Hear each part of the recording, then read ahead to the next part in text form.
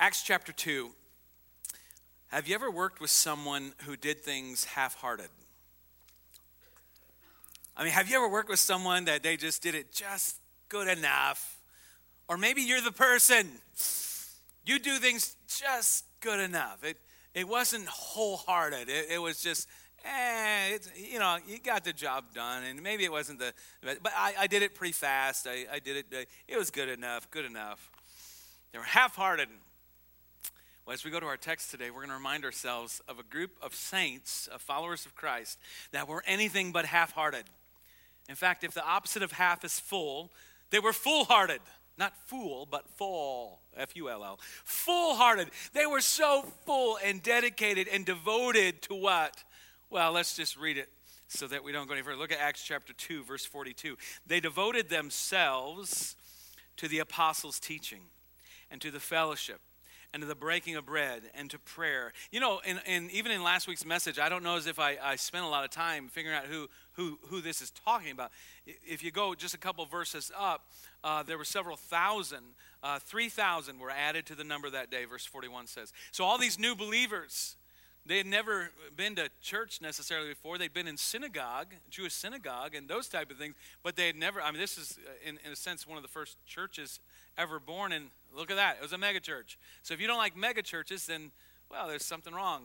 But anyhow, they devoted themselves to the apostles' teaching. So all these new believers devoted themselves to the apostles' teaching, to the fellowship, to the breaking of bread, to prayer. Everyone was filled with awe. Many wonders and miraculous signs were done by the apostles. All the believers were together and had everything in common. Selling their possessions and goods, they gave to everyone as he had need. Every day they continued to meet together in the temple courts. They broke bread in their homes and ate together with glad and sincere hearts, praising God, enjoying the favor of all the people. And the Lord added to their number daily those who were being saved. Whew. Oh, listen. Keep on reading. And the next few chapters, the next few books of the New Testament, and you'll see these people weren't perfect. You'll see they had their issues. In fact, we spent a whole year at least in 1 Corinthians. I think it was a year plus in 1 Corinthians where we read about some of the craziness going on in local churches of this time. So these people weren't perfect. But when they started off and when they stayed on and came back to the basics of the Word of God, what the Word of God is saying here, we see blessing. It's almost like they put themselves in a position where God could come and move strategically. I think it's interesting. Excuse me. The NASB, it's another version of the Bible. You mostly use the ESV or the NIV. The NASB says it this way. They were continually devoting themselves. It wasn't just a one-time thing. Just over and over and over and over, they committed themselves. This is what I'm doing. This is what I'm committed to. The imperfect tense for you grammarians, the imperfect tense was going on here, meaning it was occurring over and over and over. They were devoting themselves. The drive, the passion, the energy. It didn't necessarily come from a leader. It didn't necessarily come from a leader saying, come on, guys, this is what you need to do here. It didn't come from a social media post. It didn't come from a weekly update email. We do those, but that really wasn't what it came. What it came from was a move of the Holy Spirit on their heart. And out of allowing God to touch their heart, out of that they devoted themselves to do these things. They were all in. I want you to think about that word. Not just one foot in or 1 foot out, but they were all in, 100%. I'm all in on this thing. I'm devoting myself over and over and over again to this passion, to this desire, to this, what the scriptures say. I'm all in. Let me just ask you something right now. What are you all in on? If I said to you, like, things that you're like, I'm all in on that. I'm not half-hearted in that. What are those things? For some of you, maybe, I'm looking at some of you guys.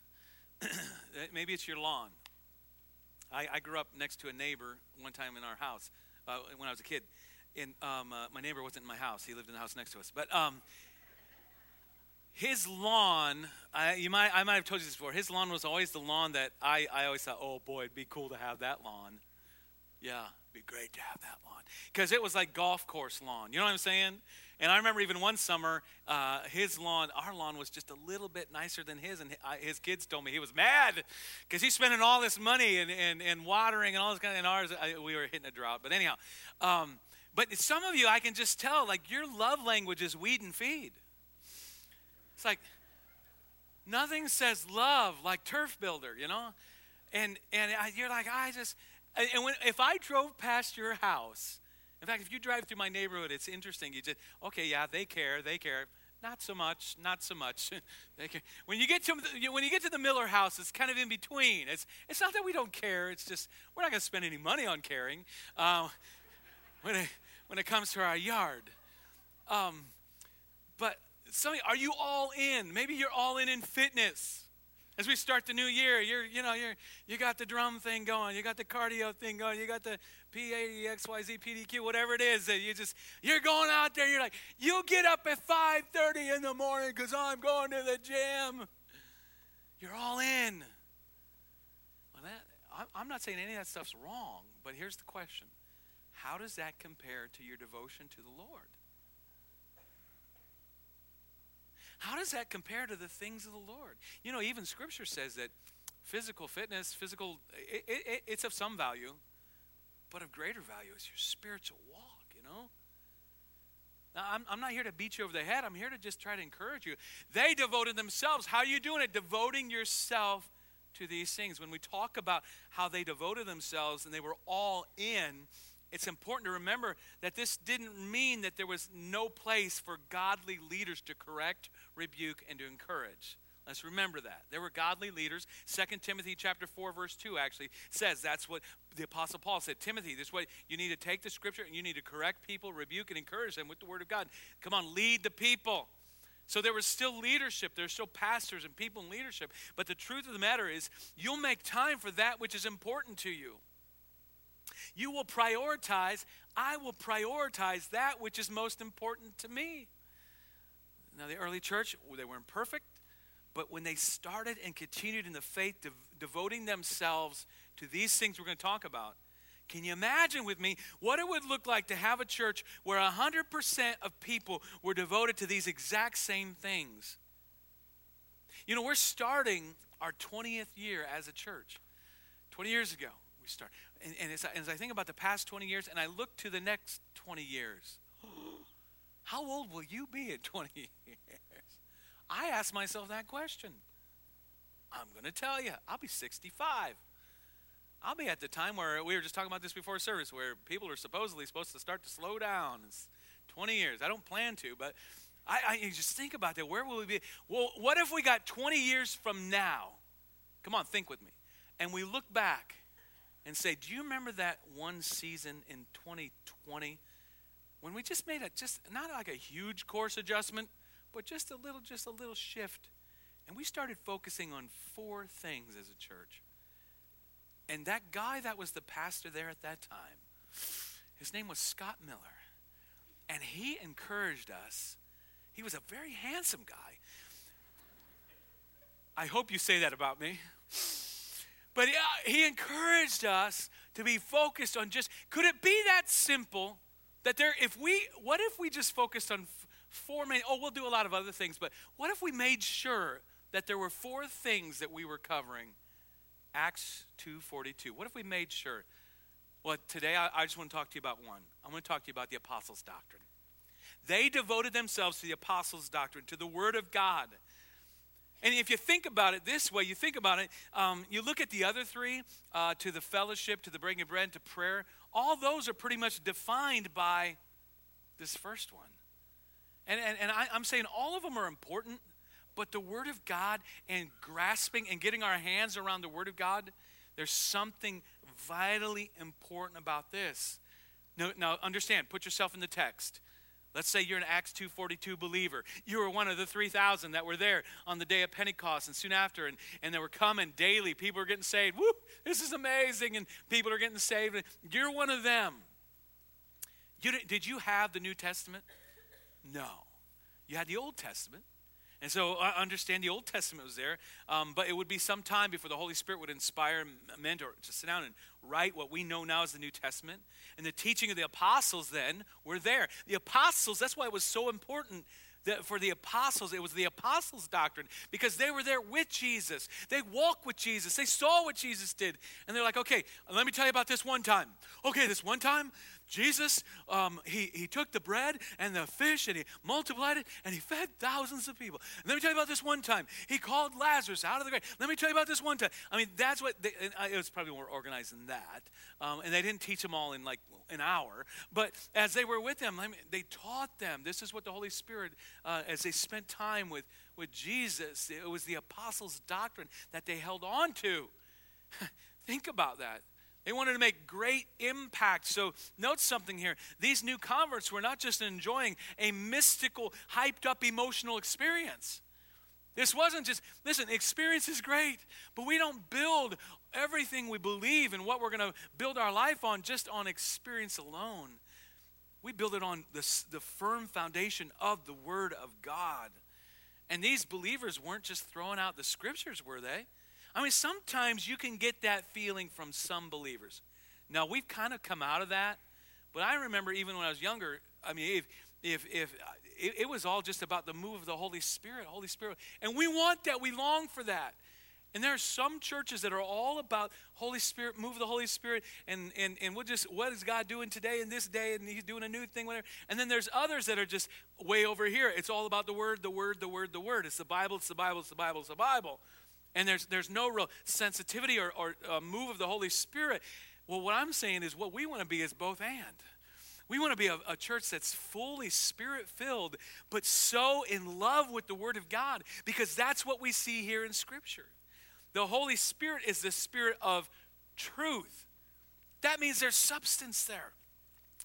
There was not a feeling that because they had received the Holy Spirit was the only teacher they needed, and they could just do away with human teachers.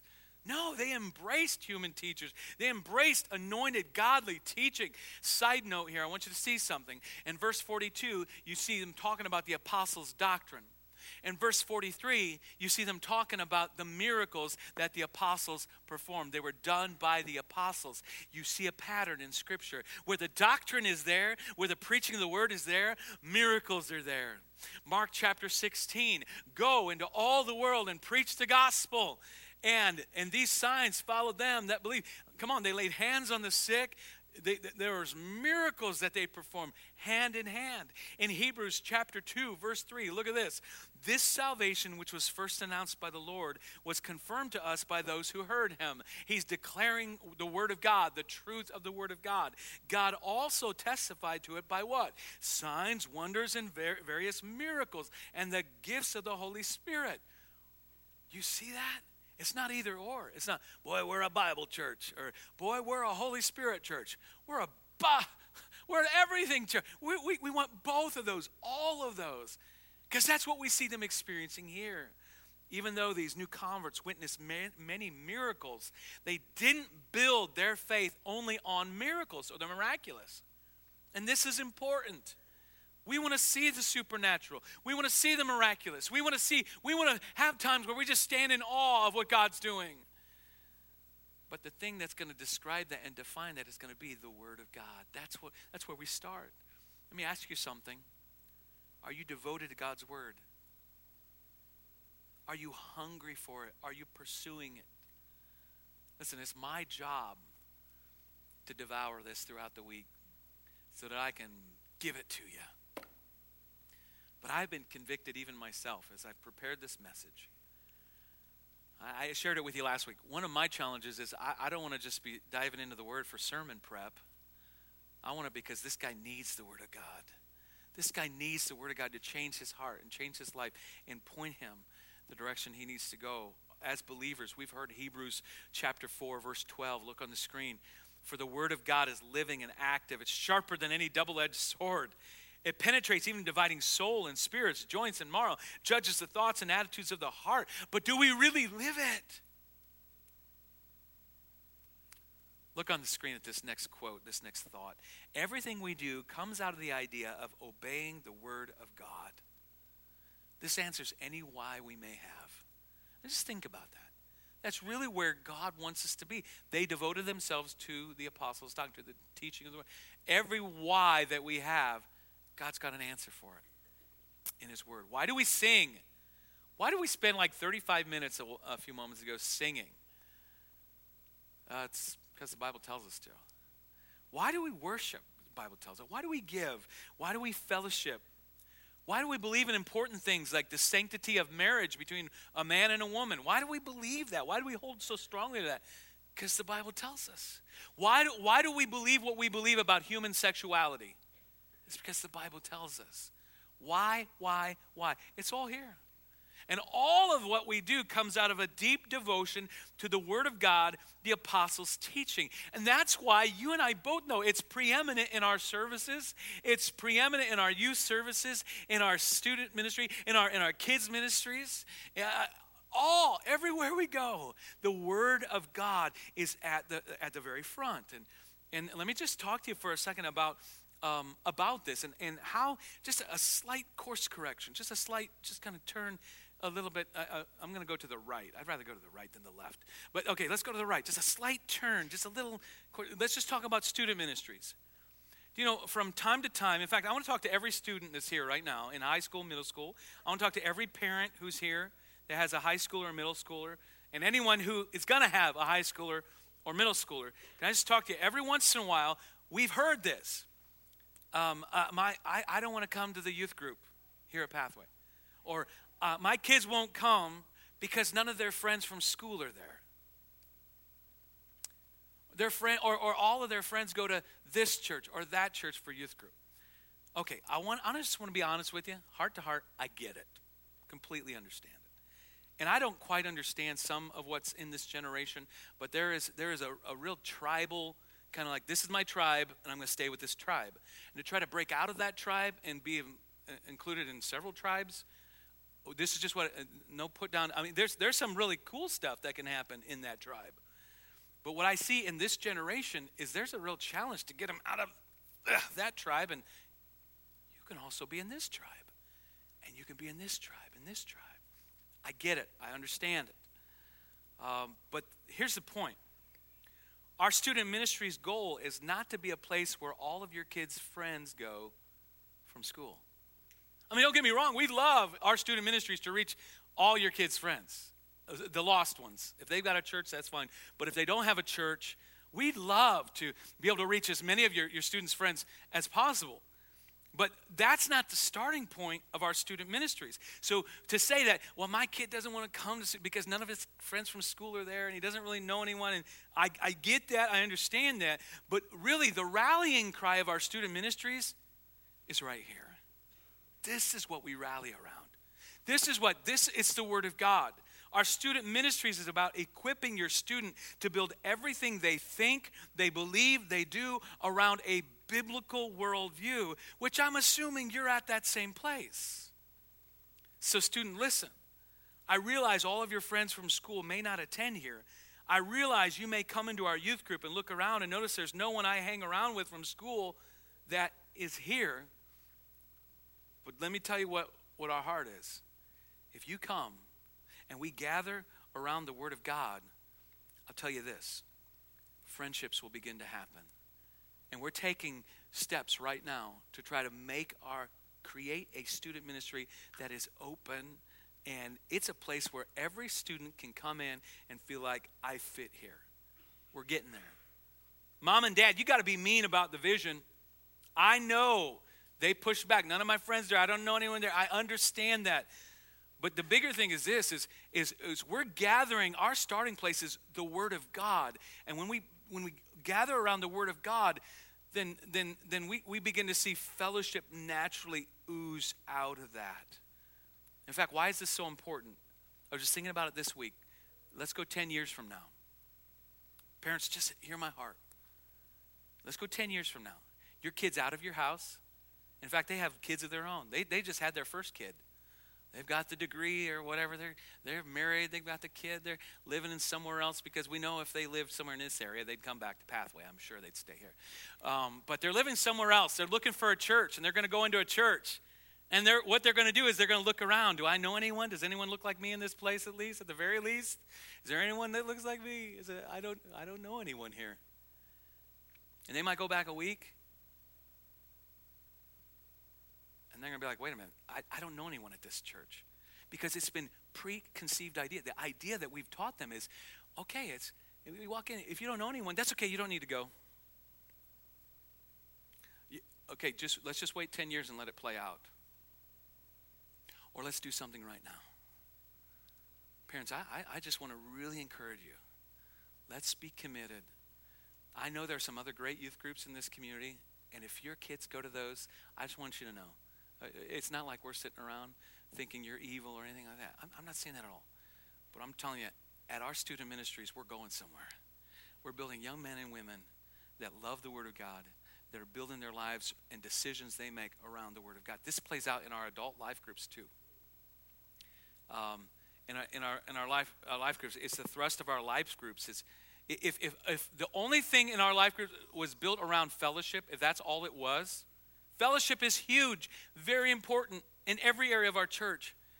But our life groups are built around the Word of God. This is just a slight course change. It's not that we didn't have the Word of God in it before, but this is the focus.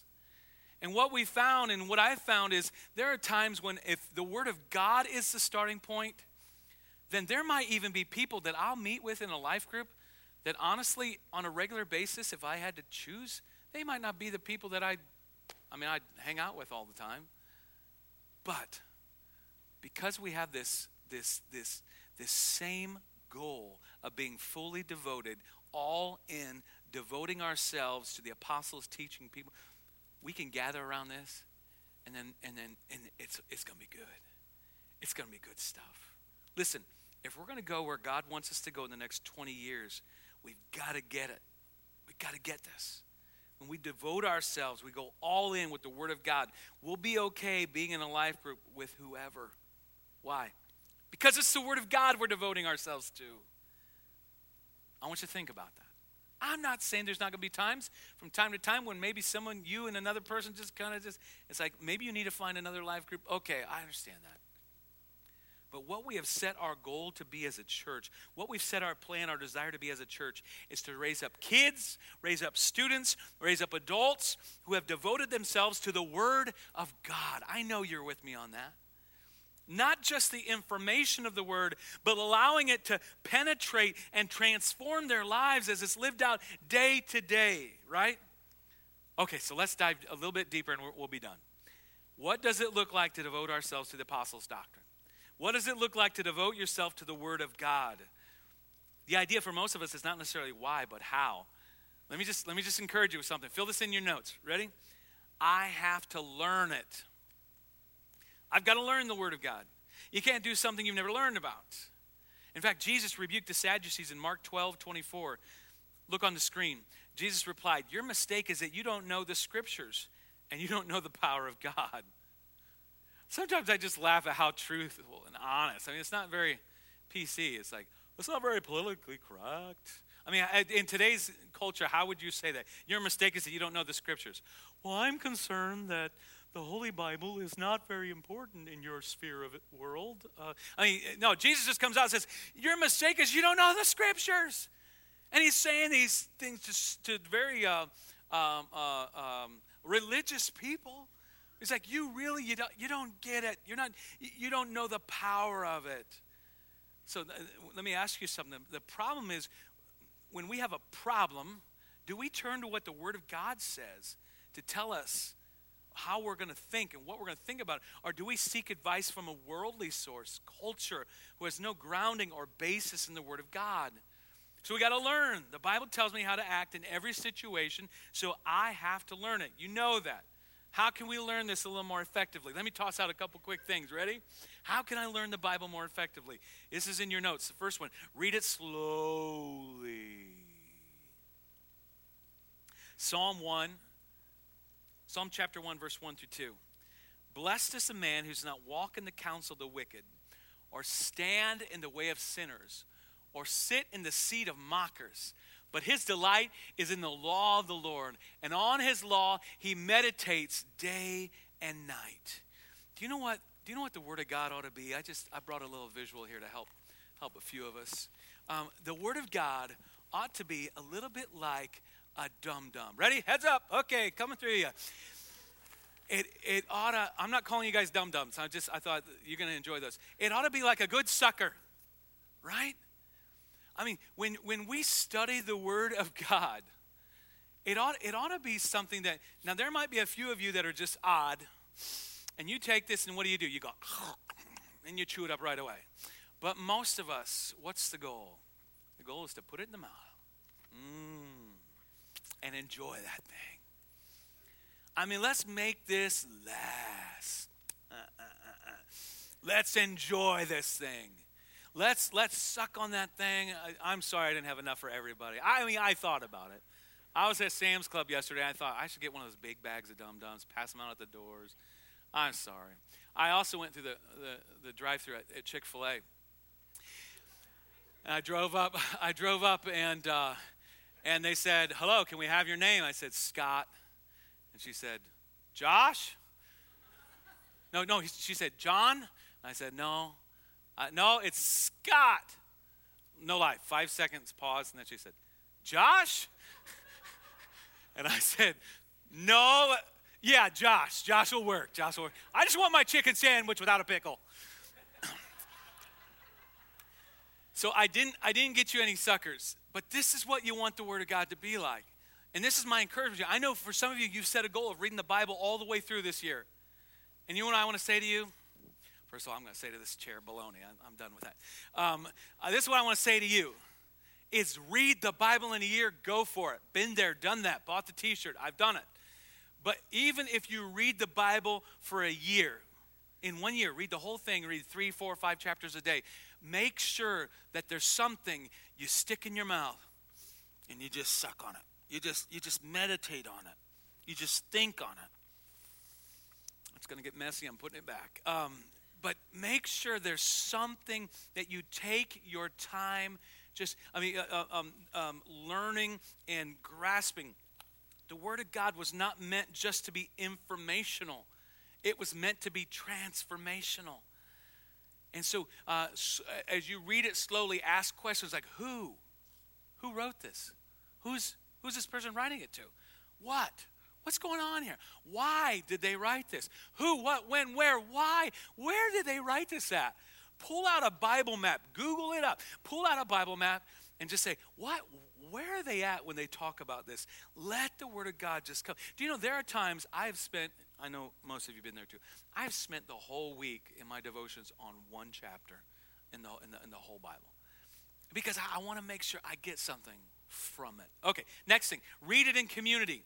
It's not just me and God and me, my personal relationship with Jesus Christ. Do you know for most of history, the Bible couldn't even be read because most people couldn't read. So they would come together in a community where the Bible's read and the Bible's explained. And now most of us read in this room. We've gathered together every week in here. We hear the preaching and teaching and reading of the Scriptures. We gather in our life groups or in a youth group or whatever it may be. We gather together. But your faith was meant to be lived out in community. The Word of God was meant to be embraced and brought in community. Let's go to the next one here.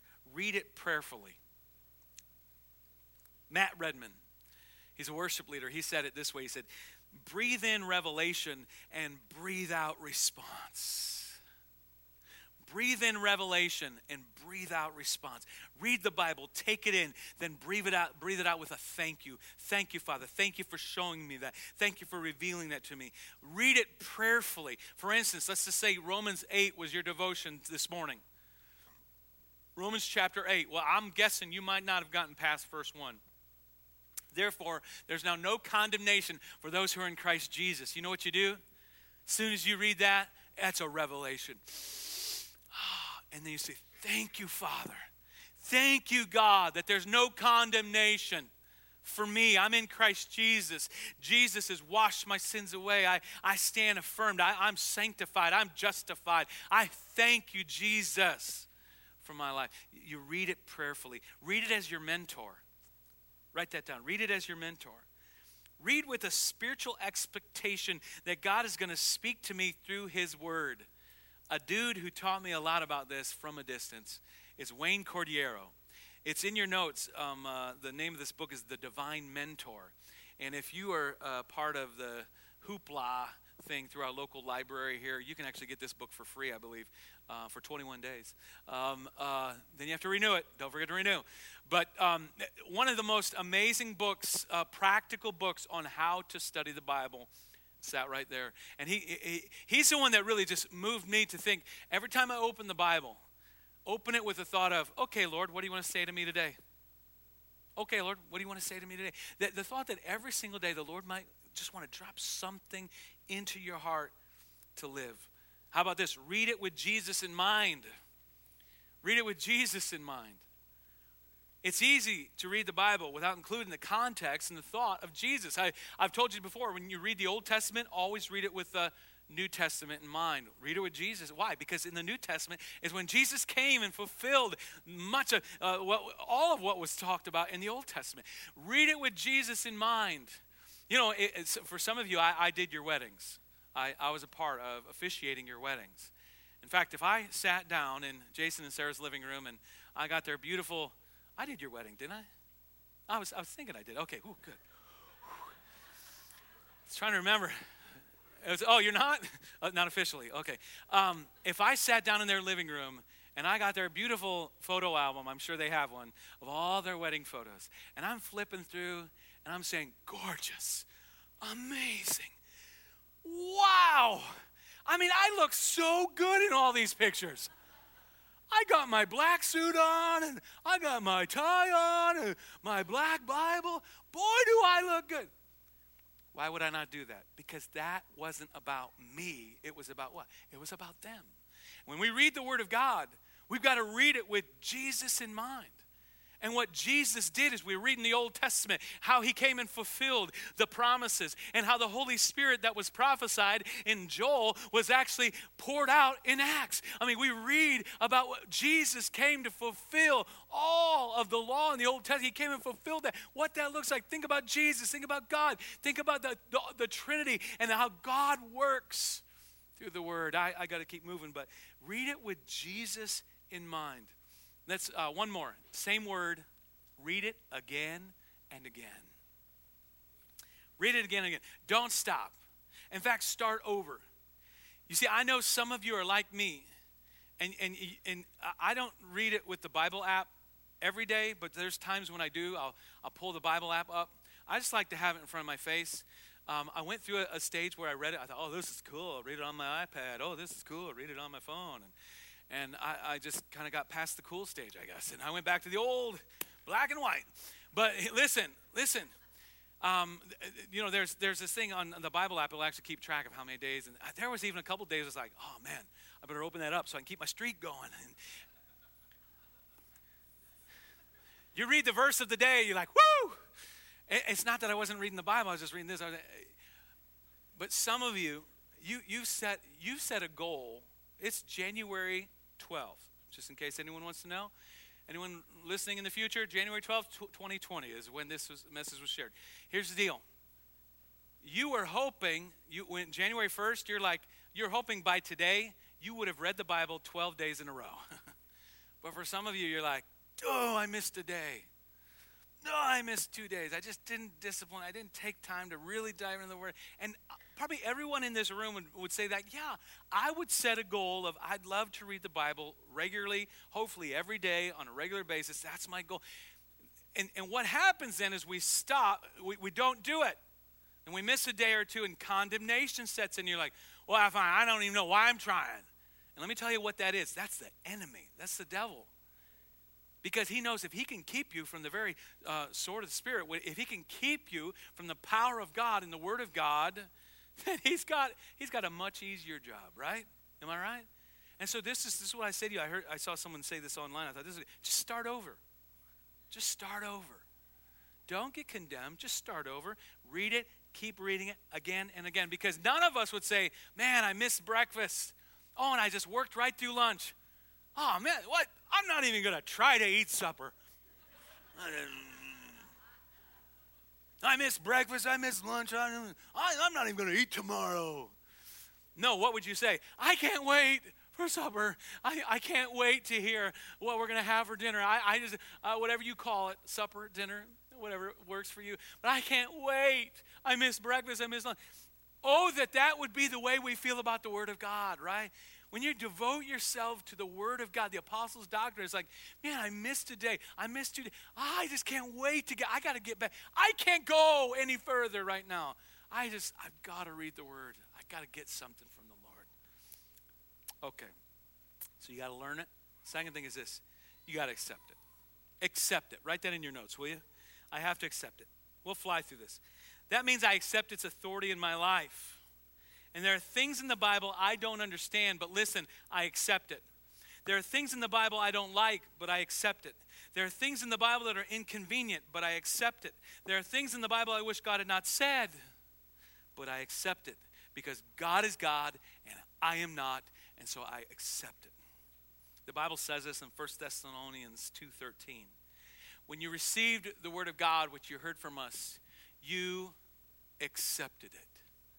Not as the word of men, but as it actually is, the word of God, which is at work in you who believe. You accept it. You got to believe it for God to work it in your life. A spirit-filled, fully devoted, all-in church is one that studies and submits to biblical instruction. The Spirit of God leads the people of God to submit to the Word of God. And the early church was devoted to this. This wasn't an option. I know I don't need to say this, but as I look at the next 20 years, come on, think with me. 20 years from now, let's refuse to be a church that walks away from Scripture. Let's refuse to be a church that attempts to still even cover other areas of church life, but let Scripture diminish. Do you know we could still gather here and put the Bible aside? We could. We could still gather here for what we fellowship. It's not biblical fellowship, but we could get together fellowship like a country club or, a bridge club or, whatever it may be. Well, let's just get together and we could even have a prayer meeting. It might turn more into gossip session because if it's not driven by exactly the kind of prayer the Bible would say. But we could do some of these other functions. But why would we? Because if we walk away from the authority of the Word of God, we're completely missing what the early church was committed to and what God would have us to be committed to. Amen? I don't agree with everything Luther said, but on this he was right on. The Bible is alive. It speaks to me. Look at this on the screen. There we go. The Bible is alive. It speaks to me. It has feet. It runs after me. It has hands. It lays hold on me. Listen, one of our leaders several months ago said it this way. We're teaching the Word of God to have a relationship with Jesus Christ, not just to go to church, not just to put our time in. We are teaching to have a relationship with Jesus because the Word of God comes alive in my heart. Let it come alive in you. Okay, so we said, I got to learn it. I got to accept it. And now it's the third and final thought. I got to act on it. And just before you're like, I'm going to put my notes away, just keep your notes right there because I want you to underline or circle something in this next verse. John 13:17. Is it spelled out in your notes? Like I said. Go ahead and put it away. No, I'm just joking. No, look on the screen. Now that you know these things, you will be blessed if you do them. Now that you know these things, you will be blessed since you know them. No, that's not what it says. Now that you know these things, you'll be blessed if you write them down in your journal, perhaps make a meme to put on social media. I do that. You might do that. But that's not what it says. Nothing wrong with those things. Now that you know these things, you'll be blessed if you do them. Are we doers of the word? Or are we just, as James says, hearers of the word? You don't get blessed for the parts of the Bible you know. You get blessed for the parts of the Bible you do. So I've got to learn it. And I got to accept it. And I got to go act on it. I was in kids' church. Some of you know what I'm singing here. The wise man built his house upon the rock.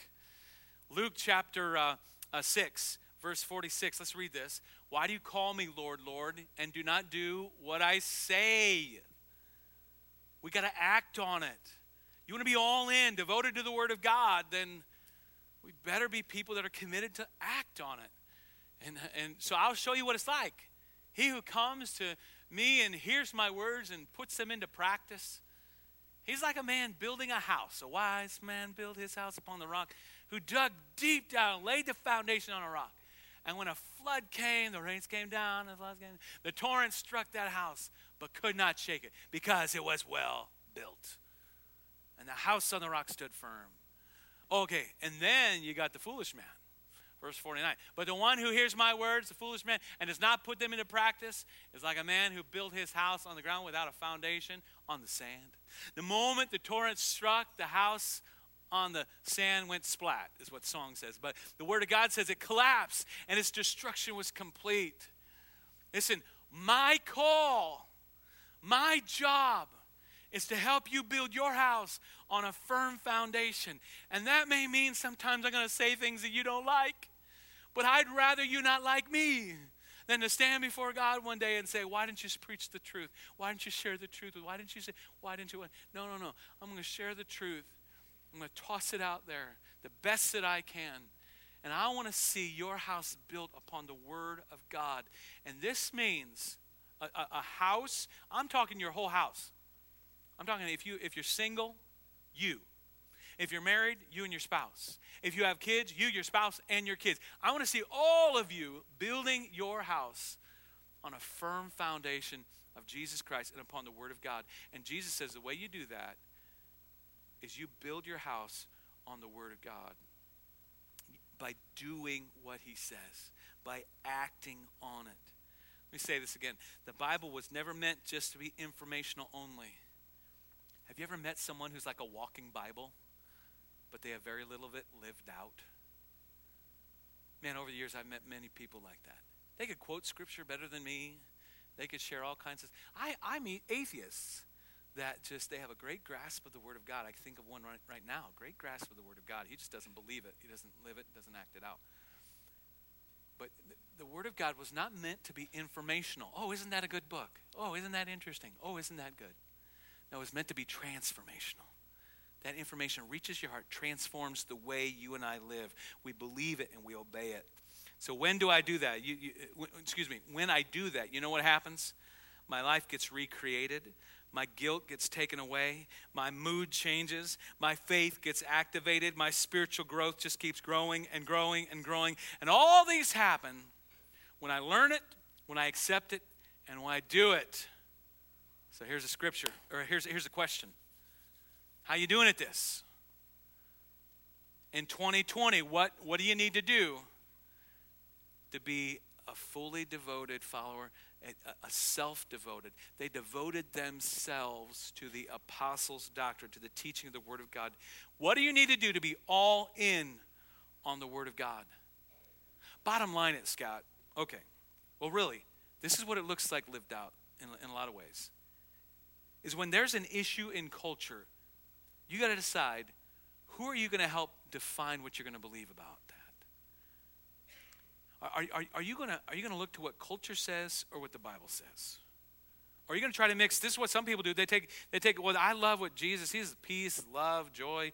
I love all that. But I think that there's some people that the Christians don't like, or the Christians think this is bad, and Christians say this is sin, and I don't really think it is, and so I'm just going to mix the two. And what happens is you have nothing then. Really, when you mix those two, you have nothing. Because the Word of God is meant to stand alone. Or maybe you've never given your life to Christ, and so everything you believe is based on culture, or let's even just say your friends. And maybe you even got good friends.